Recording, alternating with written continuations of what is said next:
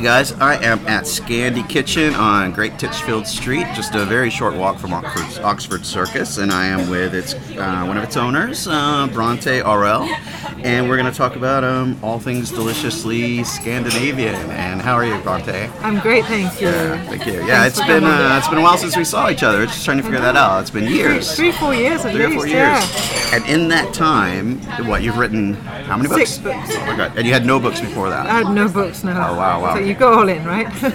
I do one. I read them all, six, yeah. So, how did that start? Why suddenly books?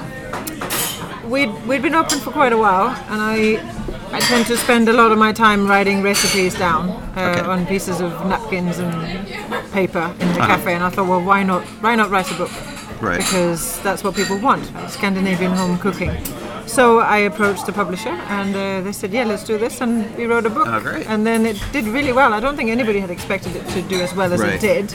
And then they said, well, how about another one? And we did a baking one, and then we did a hygge one. Okay. And then I did another book with a different publisher about Scandinavian culture. It was called North. So that was a slightly different book. And then this year we've done 2 cookbooks. Wow. A summer and now a Christmas one. So the first one was, what was that, 2014, 15? 15. 2015. Yeah. And I think I'm piecing this correctly. Around that time, just everything Scandinavian just became the hippest, coolest thing ever, right? Yeah. It had been a little bit before, but it became more mainstream. It was more Noma and Faviken before, and a little bit ultra cool. But then, I think 2015, 14-15, it really just still was riding cemented. high, still incredibly popular. I think it changes. As with any trend, they change, and it becomes sort of.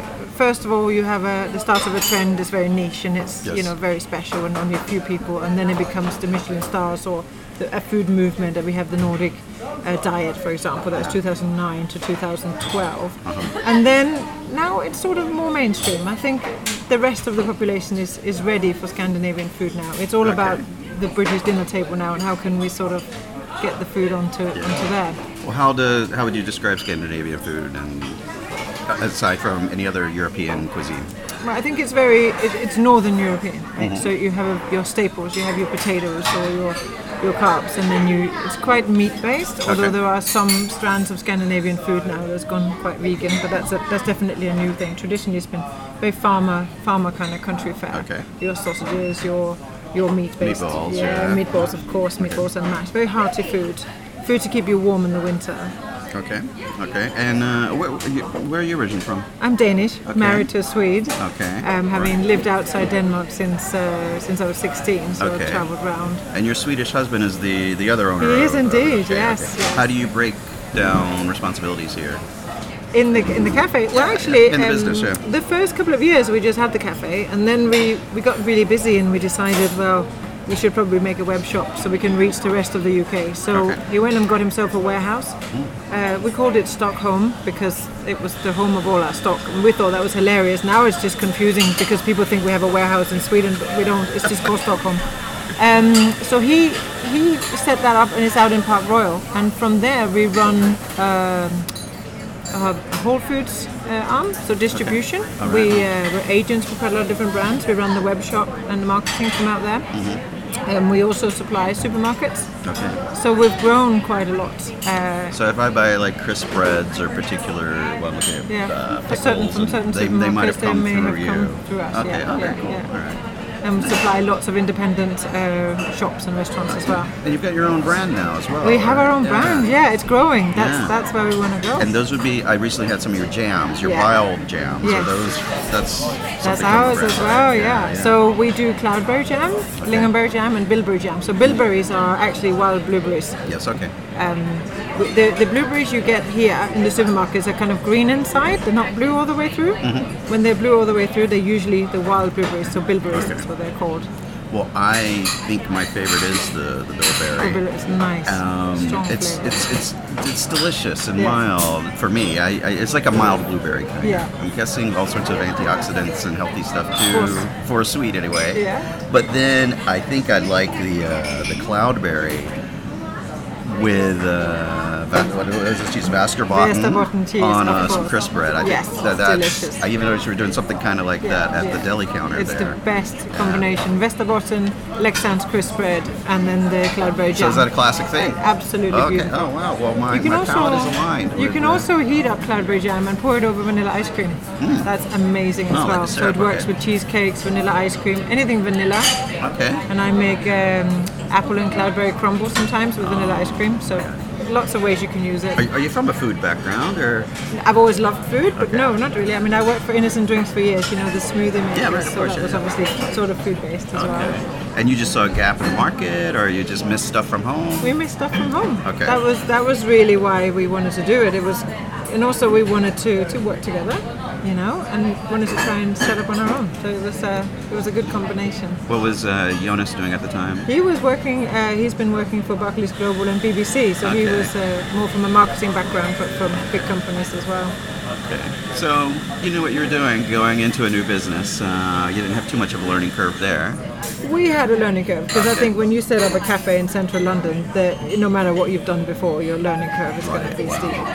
And kind of a curveball too. You were telling me just before we started recording, that was a big day, your first day that you opened, right? Yeah, we had a baby as well. You had a baby the same day. The same year. Yeah, and it wasn't just 2 birthdays, but 3? Yes, my birthday too. Okay. So it was. I will never forget my birthday now, or my daughter's anyway. Wow. Yeah, they say good things come in 3s, right? Yes, absolutely. Yeah. Wow. Did you have any idea? I mean, were you planning to open around that time, or things just okay? I mean, we were, but I have to admit, I didn't think that it was going to be the same day. Okay. Yeah. I thought maybe we'd have another week or something. You know, they always say the first baby's always late, but no, she wasn't. Okay. And how old is she now? She's 11. Okay, so the business is 11 years old? Indeed. Okay, all right. Well, growing from strength on strength, I guess. Yeah, it's been fun, and we've learned a lot, and we really enjoy what we do. I think if you don't enjoy what you do, then there's no point. Yeah, of course. So enjoying what you do, and also going back to maybe one of the books you wrote, there's this phenomena out there. It's very hipster, it's very trendy, it's very hard to pronounce if you're not sure how to pronounce it, and that is hygge. Hygge, yeah. Yeah, spelled Hygge. Yeah. And people make a big deal about this. Yeah. You obviously are a fan of it, but you dispel some of the hype. Yeah, so hygge is our culture. I think you have to go back to what it means to a Scandinavian person. It's originally a Norwegian word, so they use it too, but in Denmark I think you would any Dane will use the word maybe 10, 20 times a day. It's ingrained in everything we do. Now, to hygge means to appreciate the moment you're in while you're in it. Okay. Now, I could say to you, we're hygge right now because we're sitting down, we're having a nice cup of coffee or tea, and we're connecting. Yeah. So we are going to have a hyggelig conversation. Oh, good. So we're sort of, a Dane would then say to somebody at work, "Oh, are you going home to hygge later?" That just means, are you going home to be with your family and cozy up and have some nice quiet food? night home, yeah. You will use it many times a day, and we have another word called uhygge, that's horror. So right. when something is scary, it's uhygge, it's unhygge. That is actually our word for that horror the opposite. or scary. Yeah, okay. It's the opposite. Oh, don't watch that movie, it's really uhyggelig. Okay. It's really scary. You wouldn't want to go there because it's unhygge. It almost sounds like ugly when you say it. Yeah, it's not ugly, it is really horror. Okay. A horror movie is uhyggelig. Okay. Yeah. All right. Wow. Okay. Well, that's fascinating.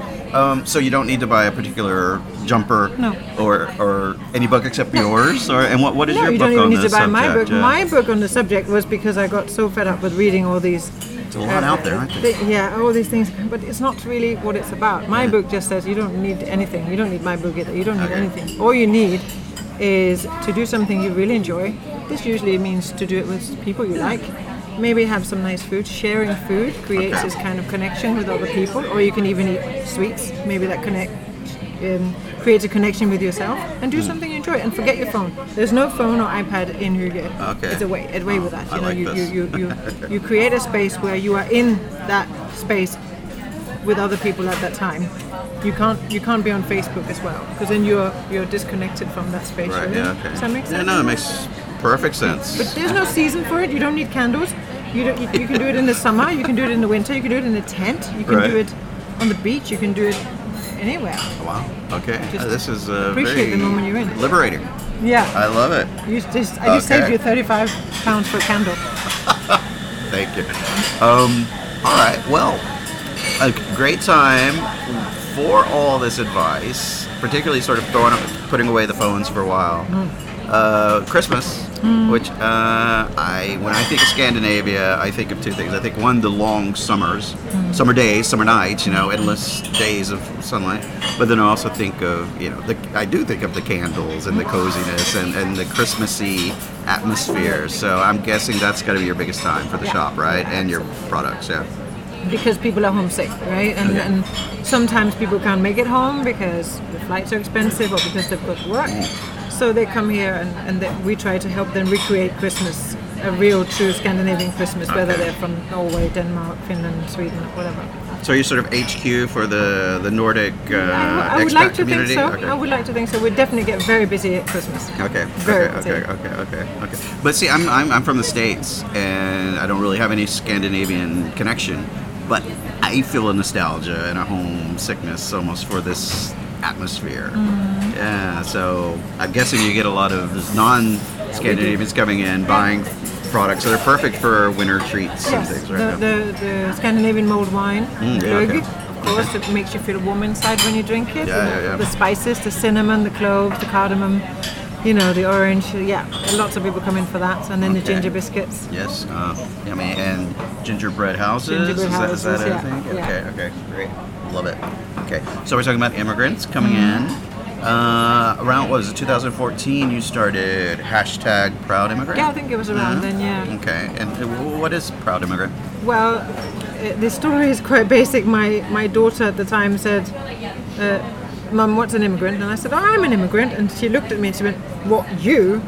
And I went, we need to talk. Yeah. So we sat down and I explained to her that immigration isn't a bad thing, it's a great thing. It makes a country brilliant and it makes a country grow culturally. It enriches our cultures together.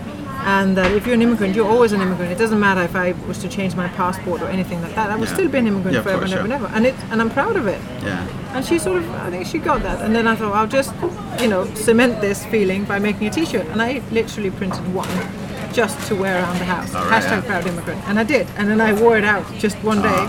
And I got stopped in the street maybe 8-9 times going, I want that T-shirt. And I was like, oh, okay, fine. Well, yeah, in London there are a lot of proud immigrants, yeah. So I thought, well, why not make some? And I had a bunch printed and I thought, well, should we really sell it here? But people kept asking. So we just started having a bunch of them here and they sell all the time because I think people resonate with the fact that, well, immigration is a good thing, not just that, but that you're proud of it. You're proud of going to a country, being part of that culture, taking the best from that culture, but still holding some of your own values, and holding those traditions alive and making London this wonderful melting pot of people from everywhere. And sadly, a simple message like that is maybe more relevant now than it was when you printed your first T-shirt. Yeah, but it was relevant then too because this was before Brexit. It was before the votes, before everything else. And people were really, I think people took the message as it was meant. It was like, you know what, I'm allowed to be proud of this, and I'm not an expat because I have no intention of going back home. Yeah. That means you're not an expat. You are an immigrant. And it's almost like expat as if you're affluent or I don't know. It feels like immigrant's the dirty word. Yes, and it for a lot of people in a lot of people's minds. Be. You're only an expat if you go and go back. And if you go somewhere and you settle, you're an immigrant. It doesn't matter if you earn £5 million a year or £5,000 a year. You're an immigrant just the same as anybody else. And therefore, we need to go back to what does the word mean? Are you an expat? Well, then you can go home. Or, do you know what I mean? Yes, completely. And that's why it was so important to do and stop making things a dirty word. And then the secondary is that culture is enriched by people from outside. And always has been. Well, this island is one of immigrants. Yeah, island. Yeah. Hello. Somebody decided to immigrate here at some point. Yeah. Okay. Wow. Well, that's about as political as maybe we should be getting right now. But what can we expect from Scandi Kitchen and from you in the run-up for the festive season and Well, everything. Yeah. the book is out now, so that's doing really well. Which is titled Scandi Kitchen Christmas. Okay, perfect. It's probably the book I should have written first. Oh, okay. I thought, you know what, I'm going to end my cookbook writing, this series at least, with the one I probably should have written first. Because it is, I remember the first year here, I literally spent most of Christmas sitting over there writing down recipes. Oh, right, yeah. Because, how do I make this? My mum used to make this biscuit, and my dad used to make these special kind of potatoes. How do I make them? And I used to sit and write it down. Oh, that's great. And all the recipes are in there. The ones I got asked for the most. And it's also the book I wanted to write for my 2 daughters. Because one day I'll be gone and they'll be like, wonder how mum made that thing at Christmas. My mom recently passed away, and this year, and I'm now trying to keep alive some of the food I grew up making. And you're scrambling for the recipes, right? Just trying to get it right, you know? Yeah. And I'm close with most of it, but just, it's a living memory sort of thing, you know? Yeah. So, I understand the importance of something like that, Well, I hope, this book, to me, it's great that it's selling and it's doing well, but to me, the main thought behind this was, I want this book to have sticky pages, and I want it to have sticky pages, because my daughters have used it. Yeah. So in 30, 40 years time, I want it to be, falling to pieces and sitting on a bookshelf somewhere in their house. So you have 2 daughters. How old's the other one? 11 and 9. 11 and 9. Yeah. Okay. And so what do they think about the book? They love it. Yeah. But it's, they're still making memories. I'm still creating memories for them. I'm a memory creator. That's my job title as a mother, and Jonas is as a father. We are memory creators, and we're still in the process of doing that. That's how we see our jobs. Okay. We create nice memories. So, and part of that is Christmas, and it's Easter, and it's Midsummer, and it's crayfish season, and it's all of those amazing times in our traditional year that we need to make sure that they feel and they really understand. Okay, yeah, perfect, wonderful, wow. Okay, and if people want to find out more about you and the shop, how can they? Well, scandikitchen.co.uk is our main website, but I've also got my website, bronteaurell.com. Okay, so, perfect. Yes. Okay. Bronte, thank you so much for your time. You're very welcome. Okay.